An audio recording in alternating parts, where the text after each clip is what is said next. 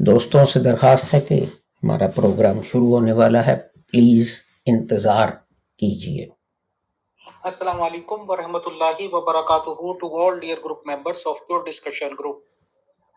ہم آج ویلکم کرتے ہیں، استقبال کرتے ہیں محترم شاہد عزیز صاحب کا an hour pure discussion group, اور آج کا موضوع گفتگو ان سے ڈسکشن کا یہ ہوگا کہ قیامت کس روز ہوگی، یہ جاننے کا فارمولا کیا ہے۔ اس ریگارڈنگ ڈیٹیل سے جانکاری مہیا کرائیں گے محترم شاہد عزیز صاحب۔ آئیں سر، استقبال ہے آپ کا، ویلکم۔ السلام علیکم امیر بھائی، اور ویلکم جو ہمارے سامعین ہیں ان سب کو۔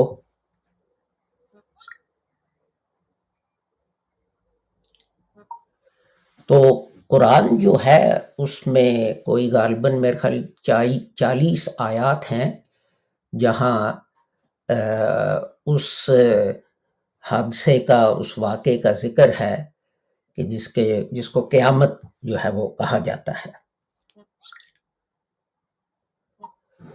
ان میں سے 2-3 جو ہے وہ میں آپ کی خدمت میں پیش کرتا ہوں۔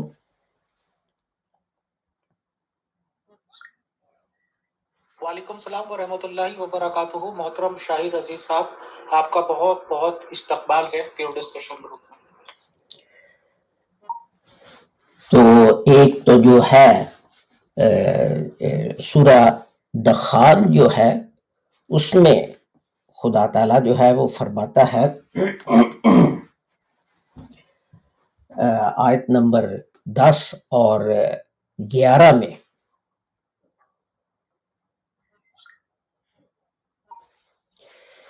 آیت نمبر 10 اور 11 میں خدا تعالیٰ فرماتا ہے کہ سو اس دن کا انتظار کرو جب آسمان کھلا دھواں لائے، وہ لوگوں کو ڈھانک لے گا، یہ دردناک عذاب ہے۔ تو اس کی مختلف روایات ہیں۔ مثلاً کہا جاتا ہے کہ یہ دھواں جو ہے یہ قحط سالی کو بھی کہتے ہیں، کہ زمین جو ہے وہ خشک ہو جاتی ہے اور ہوا چلے تو وہ مٹی جو ہے وہ اڑتی ہے، تو اس سے یوں لگتا ہے کہ جیسے دھواں جو ہے وہ اڑ رہا ہو، اور اس کو عرب جو ہیں یہ شر کے نام سے بھی پکارتے ہیں۔ حضرت مولانا محمد علی صاحب جب اپنا بیان القرآن لکھ رہے تھے، اس وقت دوسری جنگ عظیم ہو رہی تھی، تو انہوں نے کہا کہ یہ اس دن کا انتظار کرو جب آسمان کھلا دھواں لائے، تو یہ دیکھیں کہ آسمان سے جو ہے ایریل بمبارڈمنٹ ہوتی ہے اور بم جو ہے گرائے جاتے ہیں اور نیچے آگ لگتی ہے اور اس سے دھواں اٹھتا ہے۔ تو یہ قرآن کی جو ہے پیشن گوئیاں یہ دیکھیں گے پوری ہونی شروع ہو گئی ہیں۔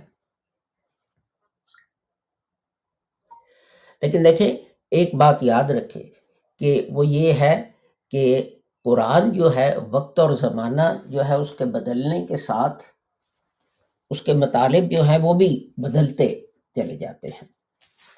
تو میں ان چیزوں کی طرف بعد بھی آؤں گا، لیکن میں 2 اور آیات جو ہیں وہ آپ کی خدمت میں پیش کرنا چاہتا ہوں۔ ایک کا تو نام ہی ہے سورہ قیامہ۔ تو فرمایا آیت نمبر 6 سے لے کے تو 9 تک صرف 3-4 آیتیں میں پڑھوں گا۔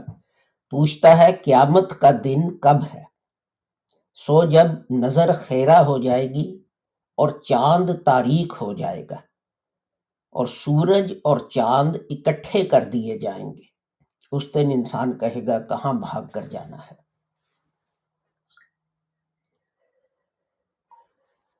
تو یہ دیکھیں اس میں نشانیاں ہیں کہ چاند تاریک ہو جائے گا اور سورج اور چاند جو ہیں وہ اکٹھے کر دیے جائیں گے۔ تو اب مسلمان جو ہے ان کو اس میں ریسرچ کرنی چاہیے، اس لیے کہ چاند جو ہے وہ روشن کیوں ہوتا ہے؟ وہ صرف سورج کی روشنی کو ریفلیکٹ کرتا ہے، چاند کی اپنی کوئی روشنی نہیں۔ تو اگر چاند جو ہے وہ تاریک ہو جائے گا تو اس کا کیا مطلب ہے کہ سورج جو ہے وہ تباہ ہو گیا ہوگا، اور وہ نہیں ہوگا۔ اور پھر دوسرا یہ ہے کہ چاند اور سورج اور چاند اکٹھے کر دیے جائیں گے، اس کا کیا مطلب ہے؟ تو ان چیزوں میں ہمیں جو ہے وہ غور کرنا چاہیے، اس لیے کہ یہ جو ہے ہمیں فزکس اور کیمسٹری اور اسٹرونومی اور ان چیزوں کی طرف جو ہے ان آیات میں اشارہ ہے کہ ان کی اسٹڈی کرو۔ اور آگے جو ہے سورہ قاریہ اور اس کی جو ہے آیت نمبر 5، فَتَكُونُ الْجِبَالُ كَالْعِهْنِ الْمَنْفُوشِ، اور پہاڑ دھنی ہوئی اون کی طرح جو ہے وہ اڑ رہے ہوں گے۔ تو یہ جو ہے اب پہاڑ جو ہے وہ تو زمین کا ایک حصہ ہوتا ہے، گڑا ہوا ہوتا ہے، تو کس طرح یہ ممکن ہے کہ وہ دھنی ہوئی اون کی طرح وہ ہوا میں اڑنے لگ جائے؟ تو یہ سب چیزیں سمجھنے کے لیے اور ان سے یہ دیکھنے کے لیے کہ قیامت کب ہوگی، ہمیں physics, chemistry, biology, geology, astronomy, ان سب کا مطالعہ کرنا پڑتا ہے۔ مجھے دیکھ کے بڑا افسوس ہوتا ہے کہ ہمارے بھائی جو ہیں مختلف گروپس میں، آپ نے نوٹس کیا ہوگا کہ میں تو کامنٹ ہی نہیں کرتا، نہ ہی جواب دیتا ہوں، کہ وہ بیکار چیزیں جو ہیں وہ ان پہ اپنا وقت ضائع کرتے ہیں، ایک دوسرے سے گالی گلوچ اور یہ اور وہ، اور جس سے حاصل جو ہے وہ کچھ نہیں ہوتا۔ تو بہرحال یہ میری جو ہے شکایت غالباً مرتے دم تک رہے گی، اور اس پہ کسی کا جو ہے اس کا کسی پر اثر نہیں ہوگا۔ بہرحال اب ہم آتے ہیں کہ ہم ان آیتوں کی روشنی میں دیکھیں کہ ہم کیا فارمولہ جو ہے وہ اخذ کر سکتے ہیں۔ سب سے اچھی خبر تو یہ ہے کہ میری زندگی تک غالباً کچھ بھی نہیں ہوگا، سوائے اس کے کہ کوئی بہت ہی ایکسٹرا آرڈنری جو ہے چیز وہ ہو جائے، تو غالباً آپ کی زندگیاں جو ہیں ان تک بھی کچھ نہیں ہوگا، لیکن ہم بنیادی علم کی طرف چلتے ہیں۔ تو پہلی بات یہ ہے کہ بہت سال پہلے یہ انسان جو ہیں انہوں نے فزکس میں دریافت کیا کہ ہر چیز جو ہے وہ مولیکیول سے بنی ہوئی ہے، مولیکیولز جو ہیں وہ ایٹم سے بنے ہوئے ہیں، ہر ایٹم جو ہے اس کے اندر ایک نیوکلیس ہے جس میں پروٹون اور نیوٹرون ہیں، اور اس کے گرد الیکٹرون جو ہیں وہ گھوم رہے ہیں۔ یہ ایٹمز کا نظام جو ہے اس کی مثال میں آپ کو یہی دے سکتا ہوں کہ اپنا جس طرح سیارے جو ہیں سورج کے گرد گھوم رہے ہیں، اسی طرح یہ ایٹم جو ہیں وہ گھوم رہے ہیں نیوکلیس کے گرد۔ تو ہر چیز جو ہے، آکسیجن، ہائیڈروجن، کاربن، اس کا ایک اپنا کیمیکل فارمولہ ہوتا ہے جو ہمیں بتاتا ہے کہ اس کے کتنے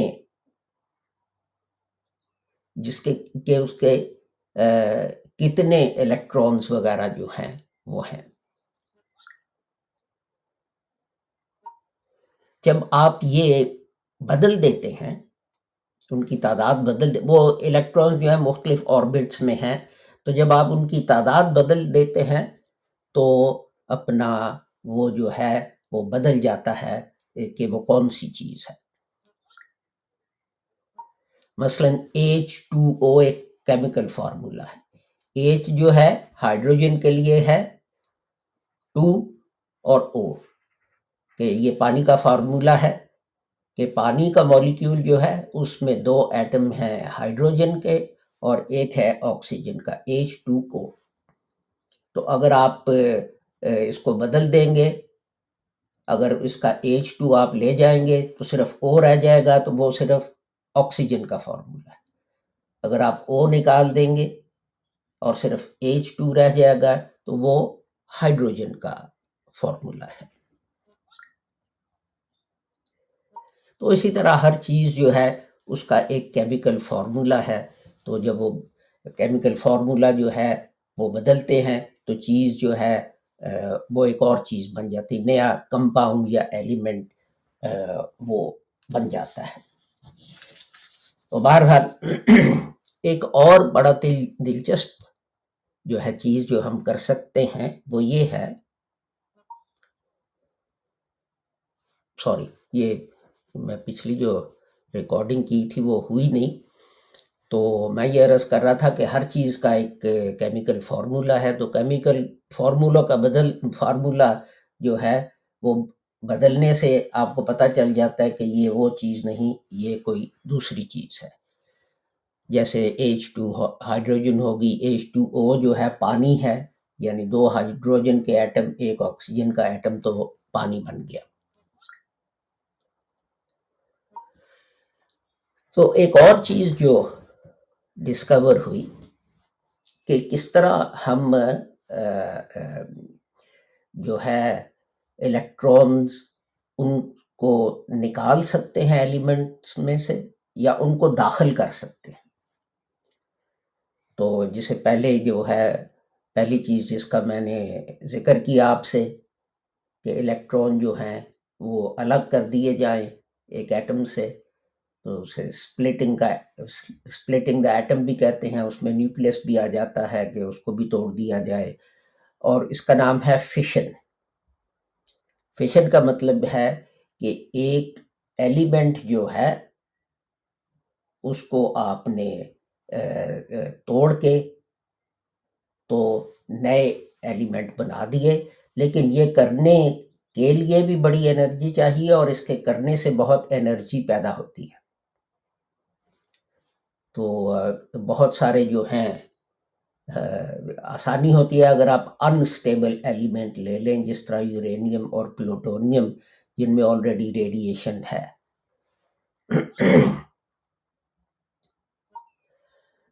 تو پھر ہوتا یہ ہے کہ ایک سٹیج پہ آ کے چین ری ایکشن شروع ہو جاتا ہے کہ آپ نے وہ ری ایکشن شروع کر دیا کہ ایٹم جو ہے وہ سپلٹ ہو رہا ہے، تو اتنی انرجی پیدا ہو گئی ہے، اتنی توانائی پیدا ہو گئی ہے اس پروسیس میں کہ وہ خود ہی چلنے لگ پڑا ہے.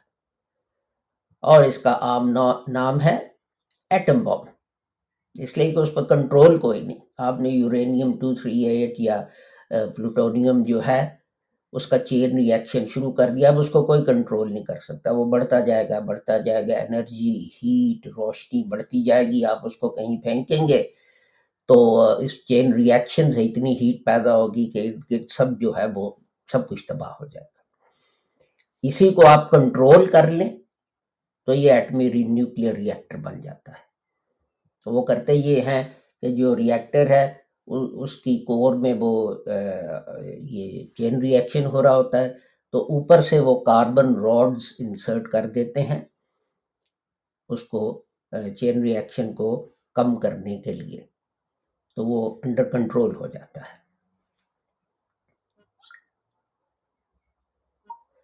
تو اس کا اپوزٹ ایک ہے ری ایکشن، اسے کہتے ہیں فیوژن. فشن میں ہم جو ہے ایک ہیوی ایلیمنٹ کو توڑ کے تو لائٹر ایلیمنٹس بنا رہے ہیں. فیوژن میں ہم 2 لائٹر ایلیمنٹس کو لے کے ان کو فورس کرتے ہیں کہ وہ مل جائیں. تو جب وہ مل جاتے ہیں، اس کے لیے بہت زیادہ انرجی چاہیے، تو جب وہ مل جاتے ہیں تو بہت ہیٹ اور روشنی اور وہ چیزیں پروڈیوس ہوتی ہیں۔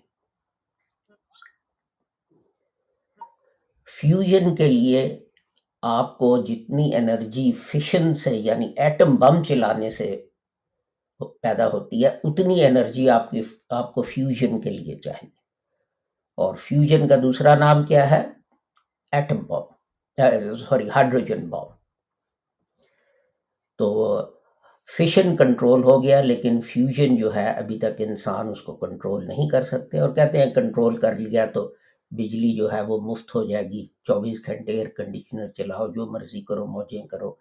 لیکن مجھے یاد ہے بہت سال پہلے، غالباً 1970s کی بات ہے شاید، کہ ہمارا ایک گروپ جو فزکس پڑھ رہے تھے وہ گئے امپیریل کالج، تو ایک پروفیسر صاحب تھے جو اس پہ کام کر رہے تھے، وہ ہمیں اپنا نیچے اکوپمنٹ دکھایا انہوں نے، اور انہیں بڑی امید تھی کہ 2-3 سال کے اندر وہ فیوژن کو کنٹرول کر لیں گے، لیکن بدقسمتی سے وہ اس میں کامیاب نہ ہوئے۔ بہرحال اس کا قیامت سے کیا تعلق ہے؟ اس کا قیامت سے یہ تعلق ہے کہ سورج جو ہے اس میں کانسٹنٹلی اس کی کور جو ہے اس میں فیوژن ہوتا ہے، اور یہ ہر ستارے کی کور میں ہوتا ہے۔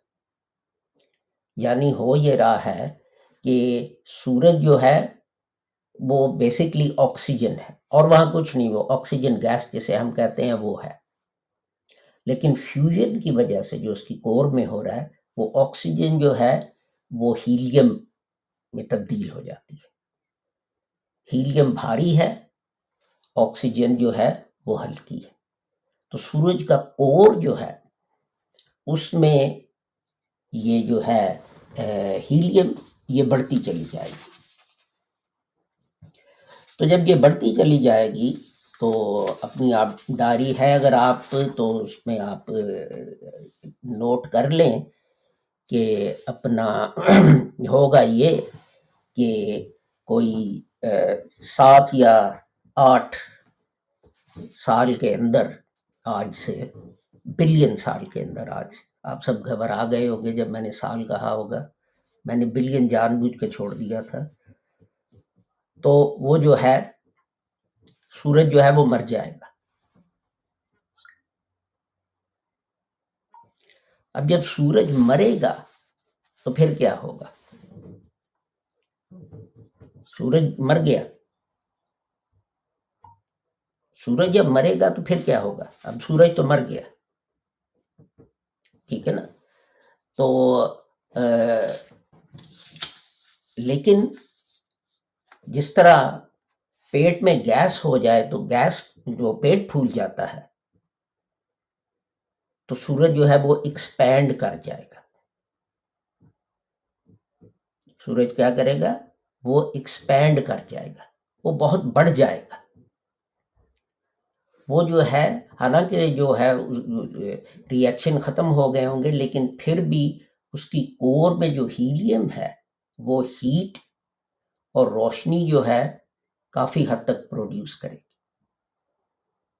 اور سورج جو ہے وہ بڑھ کر جو ہے وہ پہنچ جائے گا کہاں؟ زمین تک۔ تو قرآن کریم نے کیا فرمایا تھا؟ سورج اور چاند اکٹھے ہو جائیں گے، سورج اور چاند اکٹھے ہو جائیں گے۔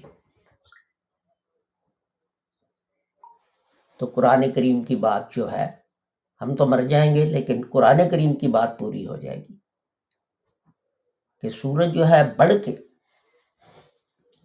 اور اس دن انسان کہے گا کہاں بھاگ کر جانا ہے، تو چاند تاریک ہو جائے گا، چاند ظاہر تاریک ہو جائے گا کہ وہ ہوگا ہی نہیں، وہ پگھل جائے گا، وہ سورج میں شامل ہو جائے گا، اتنی ہیٹ ہوگی اس کی۔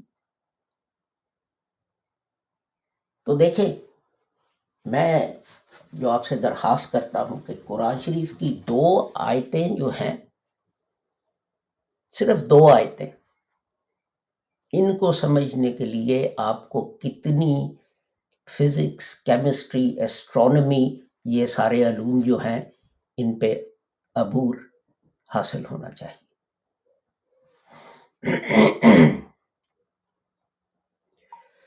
جو ہمارے آباء و اجداد تھے ان کو کامیابیاں اسی لیے ہوئیں کہ وہ قرآن شریف کی ایک ایک آیت جو ہے اس کی سچائی کو ثابت کرنے کے لیے دنیا کے علوم جو ہیں ان پہ ریسرچ کرتے تھے اور ان کو آگے بڑھاتے تھے۔ لیکن ہم جو ہیں وہ بہرحال، یہ میں بہت دفعہ کہہ چکا ہوں کہ ہم جو ہیں یہ مسلمان جو ہیں بس اب روایتی باتوں میں پڑے ہوئے ہیں کہ کوئی بھی نئی چیز نکلی یہ بھی حرام، وہ بھی حرام، ٹی وی بھی حرام، ویڈیو بھی حرام، بجائے اس کے کہ ہم ان کو اچھے مقاصد کے لیے استعمال کریں۔ تو بہرحال اسے کہتے ہیں کہ سورج جو ہے وہ وائٹ ڈوارف یا ریڈ ڈوارف سٹار بن جائے گا۔ لیکن پیشتر اس کے کہ یہ ہو، زمین پر جو ہے رہنا جو ہے وہ ممکن نہیں ہوگا، اس لیے کہ ابھی آپ دیکھیں اتنی گرمی ہے کئی ملکوں میں، ہندوستان میں، پاکستان میں، کہ جانور مر رہے ہیں۔ پانی کو باہر چھوڑ دیں تو وہ بھی بخارات بن کے اڑ جاتا ہے۔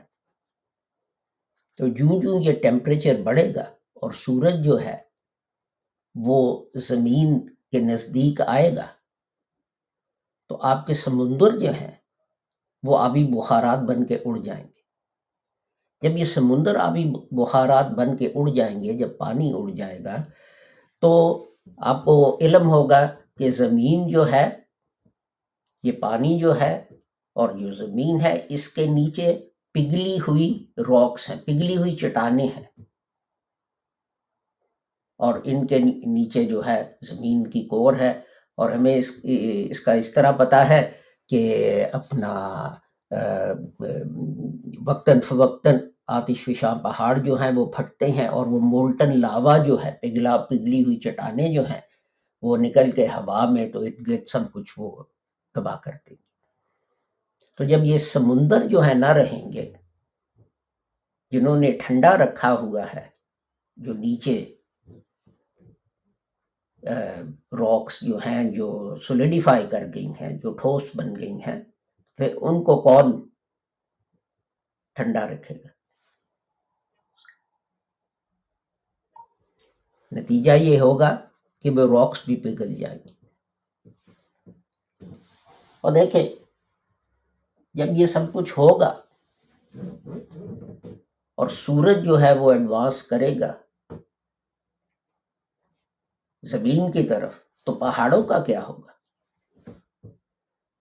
پہاڑ جو ہے وہ روئی کے گلے جو ہوتے ہیں وہ ان کی طرح، بالکل ان کی، جس طرح قرآن شریف میں یہ نظارہ پیش کیا ہمارے سامنے، تو ہمیں تو یہ جو ہے چیزیں قرآن شریف نے جو سائنس آج بتا رہی ہے 1400-1500 سال پہلے ہمیں بتا دی۔ پہاڑ جو ہیں دھنی ہوئی اون کی طرح ہوں گے۔ اب تو پتہ نہیں یہ فیشن رہ گیا کہ نہیں رہ گیا۔ پرانے زمانے میں مجھے یاد ہے کہ ہر سردیوں کے شروع میں یہ کام ہوتا تھا، تو رضائیاں اور گدے جو ہیں وہ ادھیڑے جاتے تھے، ان میں سے اون نکالی جاتی تھی، وہ ساری کٹھی کر کے وہ ہم دکان لے جاتے تھے جس میں آدمی نے مشینیں لگائی ہوئی ہوتی تھیں، تو وہ دھنتا تھا، اس اون کو صاف کرتا تھا، اس کے بعد دوبارہ گدے اور رضائیاں جو ہیں وہ بھرے جاتے تھے اور پھر ان کی سلائی کی جاتی تھی اور سردیوں کے لیے یہ تیار کیا جاتا تھا۔ آج کل تو میرے خیال میں سب لوگ جو ہیں یا کمبل لیتے ہیں یا ڈوویز وغیرہ، جن میں یہ چیز جو ہے وہ ہے ہی نہیں۔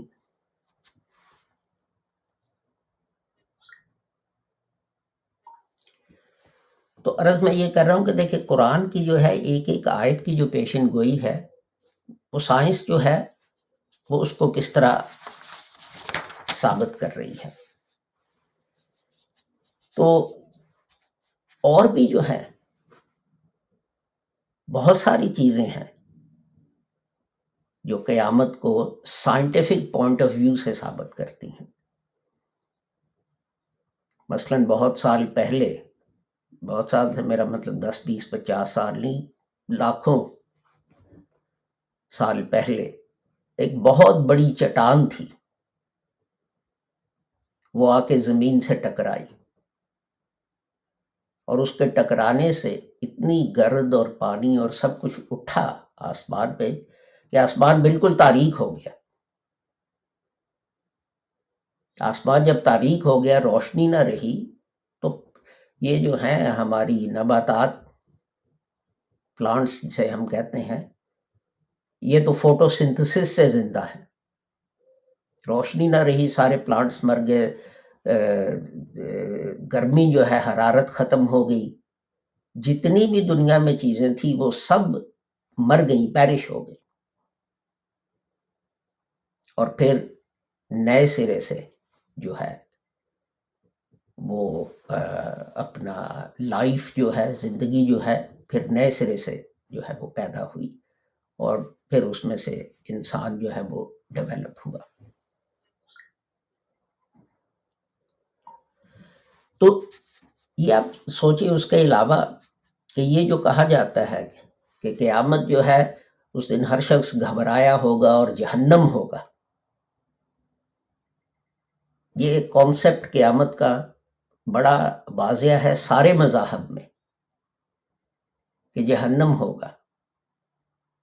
جہنم کیا ہے کہ یہاں گرمی سخت ہوگی،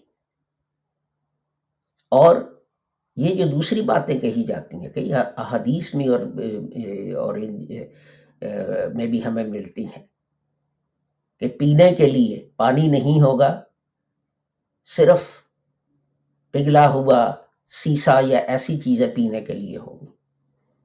تو اب دیکھیں، ظاہر ہے کہ سورج اگر ایڈوانس کر کے زمین تک پہنچ جائے تو جہنم کا نظارہ ہوگا نا، گرمی اس شدت کی ہوگی کہ کوئی انسان جو ہے وہ سانس نہیں لے سکے گا، پانی جو ہے وہ ابل جائے گا، ایویپوریٹ کر جائے گا، چٹانیں تک جو ہیں وہ پگھل جائیں گی، تو پھر آپ کو پینے کے لیے صرف سیسا ہی ملے گا نا، پانی تو نہیں ملے گا۔ تو ایک اور دلچسپ چیز جو آج کی تھیوری کہتی ہے کہ اپنا ممکن نہیں کہ سورج جو ہے وہ ایسے کرے، اس لیے کہ سورج جو ہے وہ اتنا بھاری نہیں، اس میں اتنا میس نہیں۔ تو ایک اور تھیوری جو ہے وہ یہ ہے کہ اپنا انہیں کہتے ہیں کہ بلیک ہولز، کہ ابھی بھی ہیں کائنات میں جگہ جگہ، اور وہ بڑھ رہے ہیں۔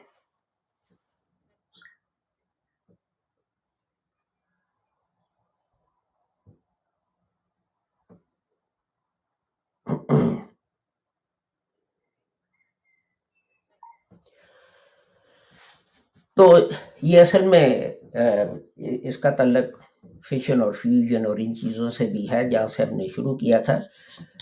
1916 میں البرٹ آئنسٹائن جو تھے، انہوں نے ایک تھیوری لکھی تھی، وہ تھی جنرل تھیوری آف ریلیٹیوٹی۔ تو انہوں نے تو یہ ٹرم استعمال نہیں تھی کی، لیکن اس میں انہوں نے یہ پیشن گوئی کی تھی، یہ پریڈکشن کی تھی کہ ایسا ممکن ہے کہ کسی جگہ کشش ثقل یا گریوٹی اتنی زیادہ بڑھ جائے کہ اس جگہ سے کوئی بھی چیز باہر نہیں نکل سکتی، یا یہاں تک کہ روشنی جو ہے وہ بھی اس سے باہر نہیں نکل سکتی۔ تو یہ کہ گریوٹی کا اثر روشنی پر بھی ہوتا ہے، یہ ہمیں پتہ ہے، زمین پہ بیٹھ کے بھی ہم نے ایکسپیریمنٹ کیے ہیں جنہوں نے یہ ثابت کیا ہے کہ روشنی کا بھی وزن ہوتا ہے۔ گریوٹی کی وجہ سے، گریوٹی روشنی کو اٹریکٹ کرتی ہے۔ تو اس پہ بہت کام ہوتا رہا، اور 1971 میں اپنا پہلا بلیک ہول جو تھا وہ دریافت ہوا۔ تو یہ ملکی وے جسے کہتے ہیں، اس میں پتہ نہیں اردو میں اس کو کیا کہتے ہیں، وہاں جس طرح ہمارا سولر سسٹم ہے، ایک اور سولر سسٹم ہے جس کا نام ہے سگنس، تو وہاں انہوں نے یہ بلیک ہول دیکھا۔ اس لیے کہ پرابلم یہ ہے کہ بلیک ہول نظر کیسے آئے گا، کہ جو چیز اس کو نزدیک جائے وہ اس کو اپنے اندر کھینچ لیتا ہے، اور جو پوائنٹ جہاں تک آپ باہر رہ سکتے ہیں اس کو کہتے ہیں ایونٹ ہورائزن۔ اس سے آپ آگے چلے جائیں تو جو بھی چیز ہے، کتنا بڑا سیارہ ہے، ستارہ ہے، کیا ہے، کتنی ہلکی چیز ہے، کتنی بھاری چیز ہے، وہ اس کو اندر کھینچ لیتا ہے۔ اب ہم چیزیں جو ہیں وہ اس طرح دیکھتے ہیں کہ روشنی کسی چیز پہ پڑتی ہے، اس سے ریفلیکٹ ہو کے ہماری آنکھوں میں آ جاتی، تو ہم دیکھ سکتے ہیں۔ تو اگر روشنی کہیں سے ریفلیکٹ ہی نہ ہو رہی ہو تو آپ اس کو دیکھیں گے کیسے؟ تو وہ تو آپ کو بلیک ہی لگے گی نا، تو بلیکنس یہی ہوتی ہے۔ تو اسی لیے ان کا نام جو تھا وہ بلیک ہول جو تھا وہ پڑ گیا۔ لیکن سوال یہ ہے کہ پھر ہمیں پتہ کس طرح چلتا ہے کہ بلیک ہول ہیں؟ آپ بلیک ہول دیکھنے جائیں گے، جب آپ وہاں پہنچیں گے تو وہ تو آپ کو سک کر لے گا، تو آپ رپورٹ کیسے کریں گے پیچھے کہ جناب بلیک ہول میں نے دیکھ لیا؟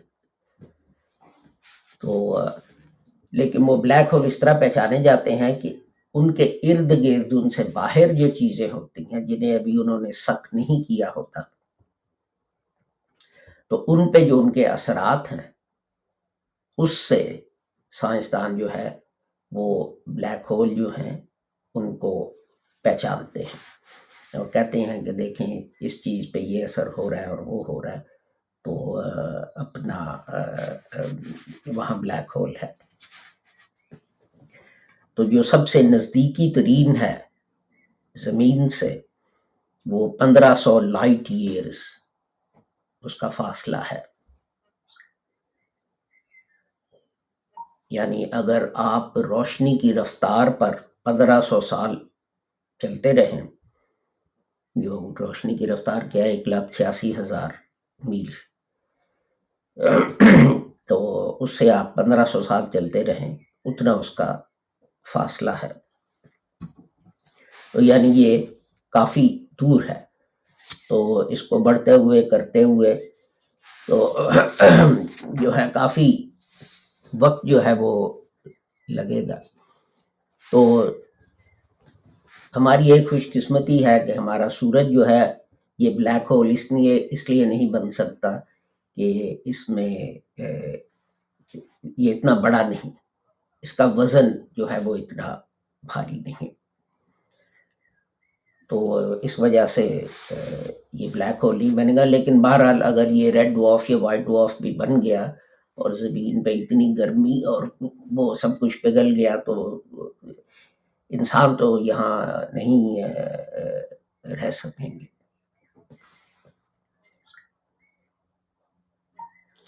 تو یہ کہا جاتا ہے کہ اگر ایک بلیک ہول جو ہے اس نے زمین کو اپنے اندر سک کر لیا تو پہلے تو سب کچھ ایک دم تاریک ہو جائے گا، جو ہی آپ نزدیک پہنچیں گے بلیک ہول کے بالکل زمین پہ تاریکی چھا جائے گی، لیکن جب آپ ایک دم اس کے اندر داخل ہوں گے تو شدید روشنی اور گرمی ہوگی،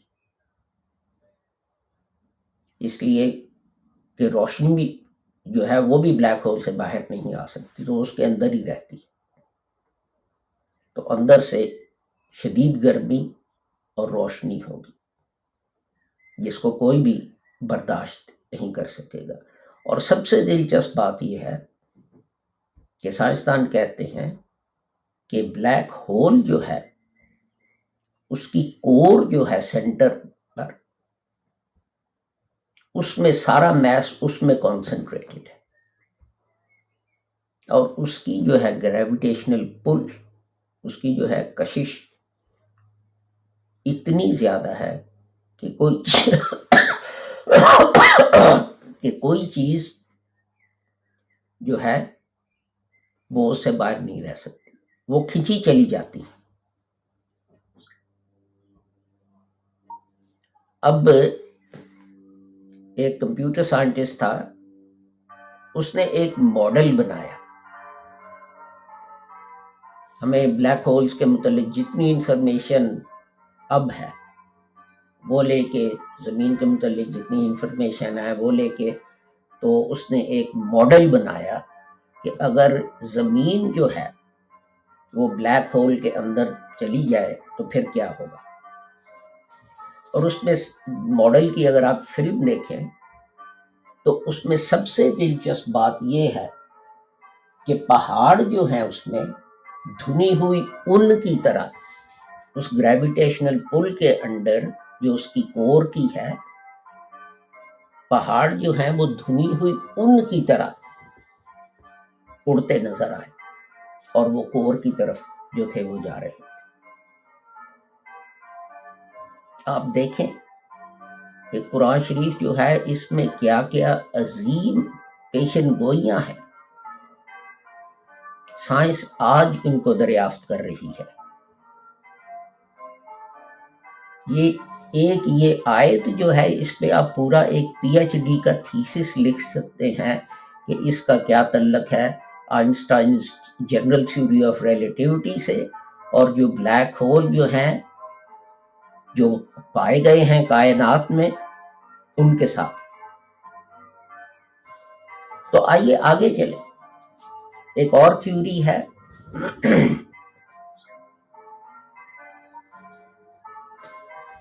یہ آپ کو اگر گھنٹیاں سنائی دے رہی ہیں تو وہ اس لیے کہ ہمارے گھر کے پچھواڑے میں ایک چرچ ہے جہاں کبھی کبھار وہ جو آ کے بیل رنگنگ کی پریکٹس کرتے ہیں، تو وہ پادری صاحب کوشش تو کرتے ہیں کہ اپنا ہمسائے جو ہیں انہیں تکلیف نہ ہو، تو اسی لیے انہوں نے ہفتے کے دن شام کا وقت جو ہے انگلینڈ کے مطابق اس وقت یہ وہ پروگرام کرتے ہیں کہ اس وقت زیادہ لوگ جو ہیں وہ اپنا سودا سلفا خریدنے باہر گئے ہوئے ہوتے ہیں۔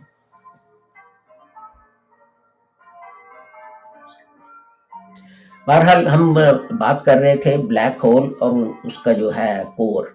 اب اس کی کور جو ہے اس کے متعلق کسی کو کچھ نہیں پتا، یہ سب اندازے ہیں۔ تو ایک یہ ہے کہ کسی سائنسدان نے کہا کہ یہ جو ہے اپنا بلیک ہول کی کور جو ہے یہ ایک سالڈ لڈو کی طرح نہیں ہے، یہ ڈونٹ کی طرح ہے، اور اس کے درمیان میں ہول ہے، اور ہو سکتا ہے کہ زمین جو ہے وہ نکل کر کور کے ہول میں سے تو دوسری طرف چلی جائے، اور وہ ایک نئی کائنات ہو، a new universe, a parallel universe۔ اس میں اب کیا ہوگا اور کیا نہیں ہوگا ہمیں کچھ نہیں معلوم، یہ سب تھیوریاں میں آپ کو بتا رہا ہوں،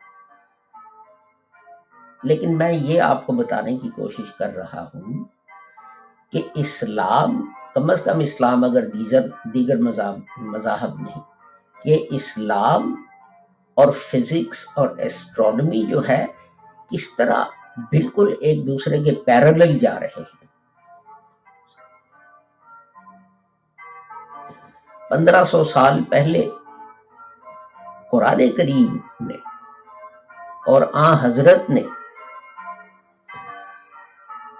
وحی پا کر جو باتیں کہیں اور جو نقشہ کھینچا جنت اور دوزخ کا اور قیامت کا، وہ اب فزکس اور ایسٹرونومی ہمیں دکھا رہی ہے۔ ہم بھی کہتے ہیں کہ قیامت ہوگی، سب کچھ ختم ہو جائے گا، ایک نئی دنیا ہوگی جس کا کسی کو پتہ نہیں کہ وہ کیا ہوگا۔ اس کو بیان کرنے کی، ہمیں سمجھانے کے لیے کوشش کی گئی ہے، ہمیں کتنی سمجھ آتی ہے کتنی نہیں، تو زیادہ تر تو اپنا ہم 72 حوروں پہ آ کے ہی رک جاتے ہیں کہ بس اس سے آگے ہماری تحقیقات جو ہے وہ نہیں بڑھتی. لیکن آپ ان کو پیرالل کر کے دیکھیں کہ جنت اور دوزخ کے متعلق کہا گیا کہ کوئی شخص نہیں جان سکتا وہاں کیا ہے کیا نہیں وغیرہ وغیرہ. اور یہ اگر ہم بلیک ہول جو ہے اس کی کور اگر ڈونٹ ہے تو ڈونٹ میں سے گزر کے آپ ایک نئی کائنات میں یہ زمین داخل ہو جاتی ہے. تو اس میں انسان جو ہے اس کی بھی یہ حالت نہیں ہوگی جو اب ہے. پتہ نہیں وہ کس طرح کے انسان ہوں گی، ان کی کیا ڈیولپمنٹ ہوئی ہوگی، انہیں کیا کیا اپنا سروائیو کرنے کے لیے تبدیلیاں اپنے اندر جو ہیں وہ کرنی پڑی ہونگی.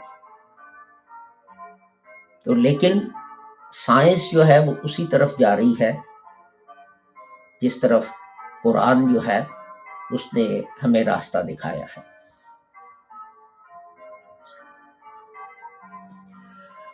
اب اگر ہم نے سبق نہیں سیکھنا اور ہم نے جو ہے ریسرچ نہیں کرنی تو وہ دوسرے کریں گے. قرآن کریم میں صاف لکھا ہے کہ جناب خدا جو ہے وہ لوگوں کی حالت نہیں بدلتا جب تک وہ خود اپنی حالت آپ نہ بدلے. اگر ہم جو ہیں ہم نے بے علم رہنا ہے تو خدا تعالیٰ جو ہے وہ ہمیں زبردستی کچھ نہیں پڑھائے گا. یہ ہر انڈیویجول پر ہے کہ وہ پڑھیں اور دیکھیں اور کریں. تو جیسے میں عرض کر رہا تھا کہ بلیک ہول جو ہے وہ دیکھے نہیں جا سکتے لیکن جو ان کے اثرات ہوتے ہیں ان کے ارد گرد کی چیزوں پر ان سے ہم اندازہ لگاتے ہیں کہ وہ جو ہیں وہ ہیں. اور جو ہے آج تک research space telescope science institute جو ہے ان کا اندازہ ہے کہ ہر 1000 ستاروں میں سے ایک جو ہے وہ بلیک ہول بن جاتا ہے. تو ہمارا جو ملکی وے ہے اس میں 100 بلین یہ ہے. تو اس کا مطلب ہے کہ ہماری جو ہے گیلیکسی اس میں 100 ملین بلیک ہول جو ہیں وہ ہیں. تو اپنا تو یہ چانس کہ کوئی بلیک ہول جو ہے وہ زمین سے ٹکرا جائے تو آج تک تو ریسرچ کہتی ہے کہ جی یہ نہیں ہو سکتا. لیکن حال ہی میں میرے پچھلے ہفتے یا اس سے پچھلے ہفتے نئی ریسرچ نکلی ہے کہ 2 بلیک ہول جو ہیں وہ آپس میں کریش کر گئے ہیں اور ان سے ایک بہت بڑا بلیک ہول بنا ہے اور یہ اور وہ اور ایسی ساری چیزیں. اور اس سے جو جس علاقے میں وہ تھے تو اپنا وہاں کیا کیا تباہی ہوئی اور کیا کیا سیارے اور ستارے اور پلانٹس جو ہیں وہ تباہ ہوئے ہیں. تو شکر ہے ہم یونیورس کے اس علاقے میں ہیں. لیکن میں نے تو صرف ایک ایسپیکٹ لیا ہے، اس کے تو لاکھوں جو ہیں وہ یا 2 ایسپیکٹ لیے ہیں. ایک یہ کہ سورج جو ہے وہ گرم ہو جائے گا یا بلیک ہول بن جائے گا. دوسرا یہ کہ کوئی ایسٹرائڈ یا کوئی چیز جو ہے وہ زمین میں آ کے کریش کر جائے گی. تو لیکن جو ہے ہماری ٹیکٹونک پلیٹس جنہیں ہم کہتے ہیں جن پہ زمین قائم ہے وہ شفٹ کر رہی ہیں. یہ کہا جا رہا ہے کہ کوئی 1.5 یا 4.5 بلین کے درمیان زمین جو ہے اس کا جو ایکسیل ٹلٹ ہے تو یہ 90 درجے بدل جائے گا. اگر یہ ہو گیا تو جو نارتھ اور ساؤتھ پول ہیں وہ تو ایکویٹر پہ آ جائیں گے. تو وہ سارا جو ہے پانی وہ پگھل جائے گا. جو آئس ہے وہاں نارتھ اور ساؤتھ پول پہ وہ تو ساری پگھل جائے گی. سی لیول جو ہے وہ اونچے ہو جائیں گے. جو افریقہ کے جو لوگ جو ہیں وہ گرمی کے عادی ہیں، وہ سردی کے علاقوں میں چلے جائیں گے. تو یعنی میں یہ آپ سے عرض کر رہا ہوں کہ کوئی علم دنیا میں ایسا نہیں، کوئی علم دنیا میں ایسا نہیں جس کو آپ استعمال کر کے، تو قرآن جو ہے اس کی آیات پہ غور کر کے تو دنیاوی علم کو بھی آگے بڑھا سکے. تو بڑھا نہ سکے، میں نے کہہ دیا بڑھا سکے، بڑھا نہ سکے. تو اپنا کیا اس کا نام ہے، انسان جو ہے ویسے تو یہ نیچرل چیزیں جو ہیں شاید یہ کرنے کی نوبت ہی نہ آئے، اس لیے کہ حضرت آدم کی یہ اولاد جو ہے وہ خود بڑی تندہی سے کوشش کر رہی ہے کہ انسانیت جو ہے وہ تباہ ہو جائے. یہ جو ہم بات کر رہے تھے کہ سورج ریڈ ڈوارف بن جائے اور روشنی اور گرمی اور یہ چیزیں بڑھ جائیں، تو یہ گلوبل وارمنگ جو ہے، جو ہماری حرکتوں سے پیدا ہوئی اور بڑھ رہی ہے، تو وہ وہی چیز ہے نا. سورج کو تو شاید اپنا 6-7 بلین سالوں میں یہاں تک آنے کی یہ تکلیف ہی نہ کرنی پڑے. ہم نے تو آگے 100 سالوں میں جو ہماری حرکتیں ہیں، ہم نے زمین کو تباہ و برباد کر کے جو ہے وہ رکھ دینا ہے.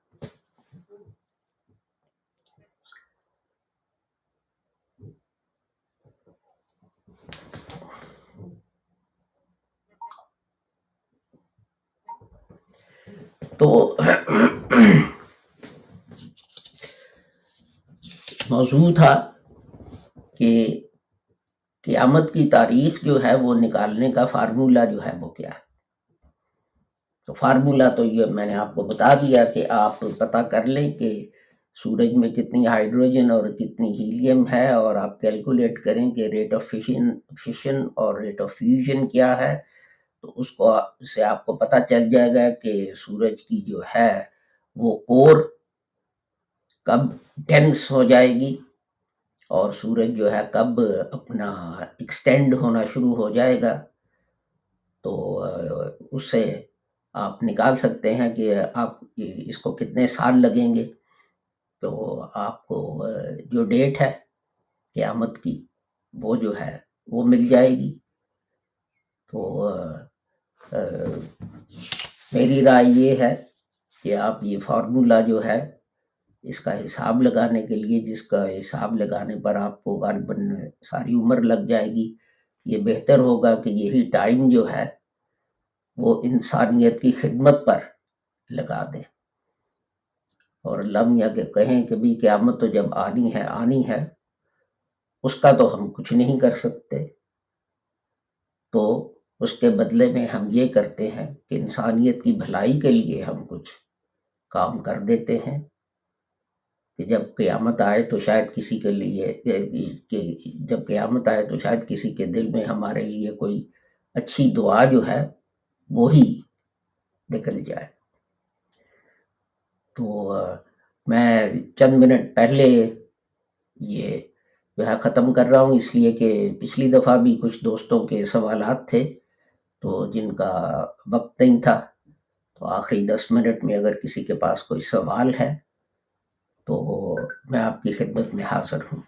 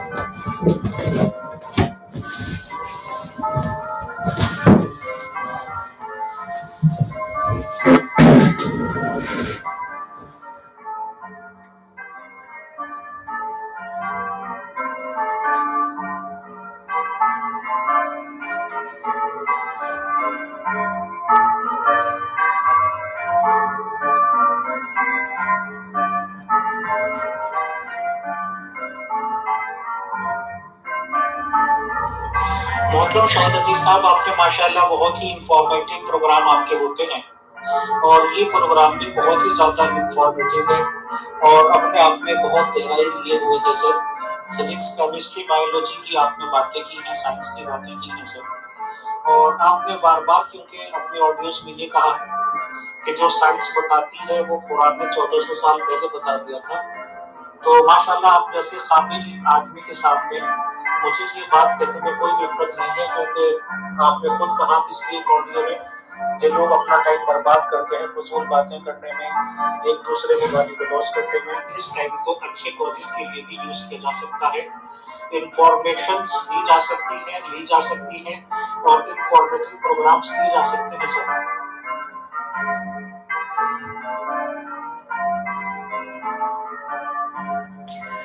بھائی امیر، بالکل نبی کریم اور صلی اللہ علیہ وآلہ وسلم اور صحابہ کرام رضی اللہ تعالیٰ جو تھے، ان کی مثال جو ہے وہ ہمارے سامنے ہے کہ وہ کس طرح، ابھی یہ حدیث جو ہے حضرت کی کہ اگر علم حاصل کرنے کے لیے چین بھی جانا پڑے تو وہاں بھی جاؤ، تو آپ مجھے بتائیں کہ چین میں، یعنی حضرت نبی کریم جو ہیں وہ تو مدینہ میں بیٹھے ہیں اور کہہ رہے ہیں علم حاصل کرنے کے لیے چین بھی جانا پڑے تو وہاں جاؤ۔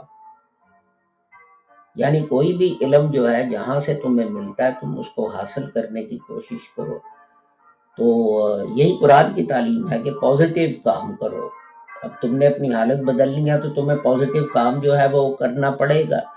نیگیٹو کام، گالی گلوچ، تنقید، یہ وہ اپنا جو ہے، آپ ہر انسان دوسرے پہ کر سکتا ہے، آپ میرے پہ کر سکتے ہیں، میں آپ پہ کر سکتا ہوں، لیکن اس کا فائدہ کیا ہے؟ تو لیکن یہ جو ہے بنی نوع انسان جو ہے، یہ اندر ان کے جو شیطان بیٹھا ہے، یہ ان کو بہکاتا رہتا ہے، اور اسی شیطان سے ہمیں ہوشیار رہنے کی ضرورت ہے۔ اسی لیے حضرت نے فرمایا ایک جنگ سے واپسی پہ کہ ہم جہاد اصغر سے جہاد اکبر کی طرف جا رہے ہیں، اس لیے کہ جہاد اکبر جہاد بالنفس ہے، اپنے نفس سے جہاد کرو۔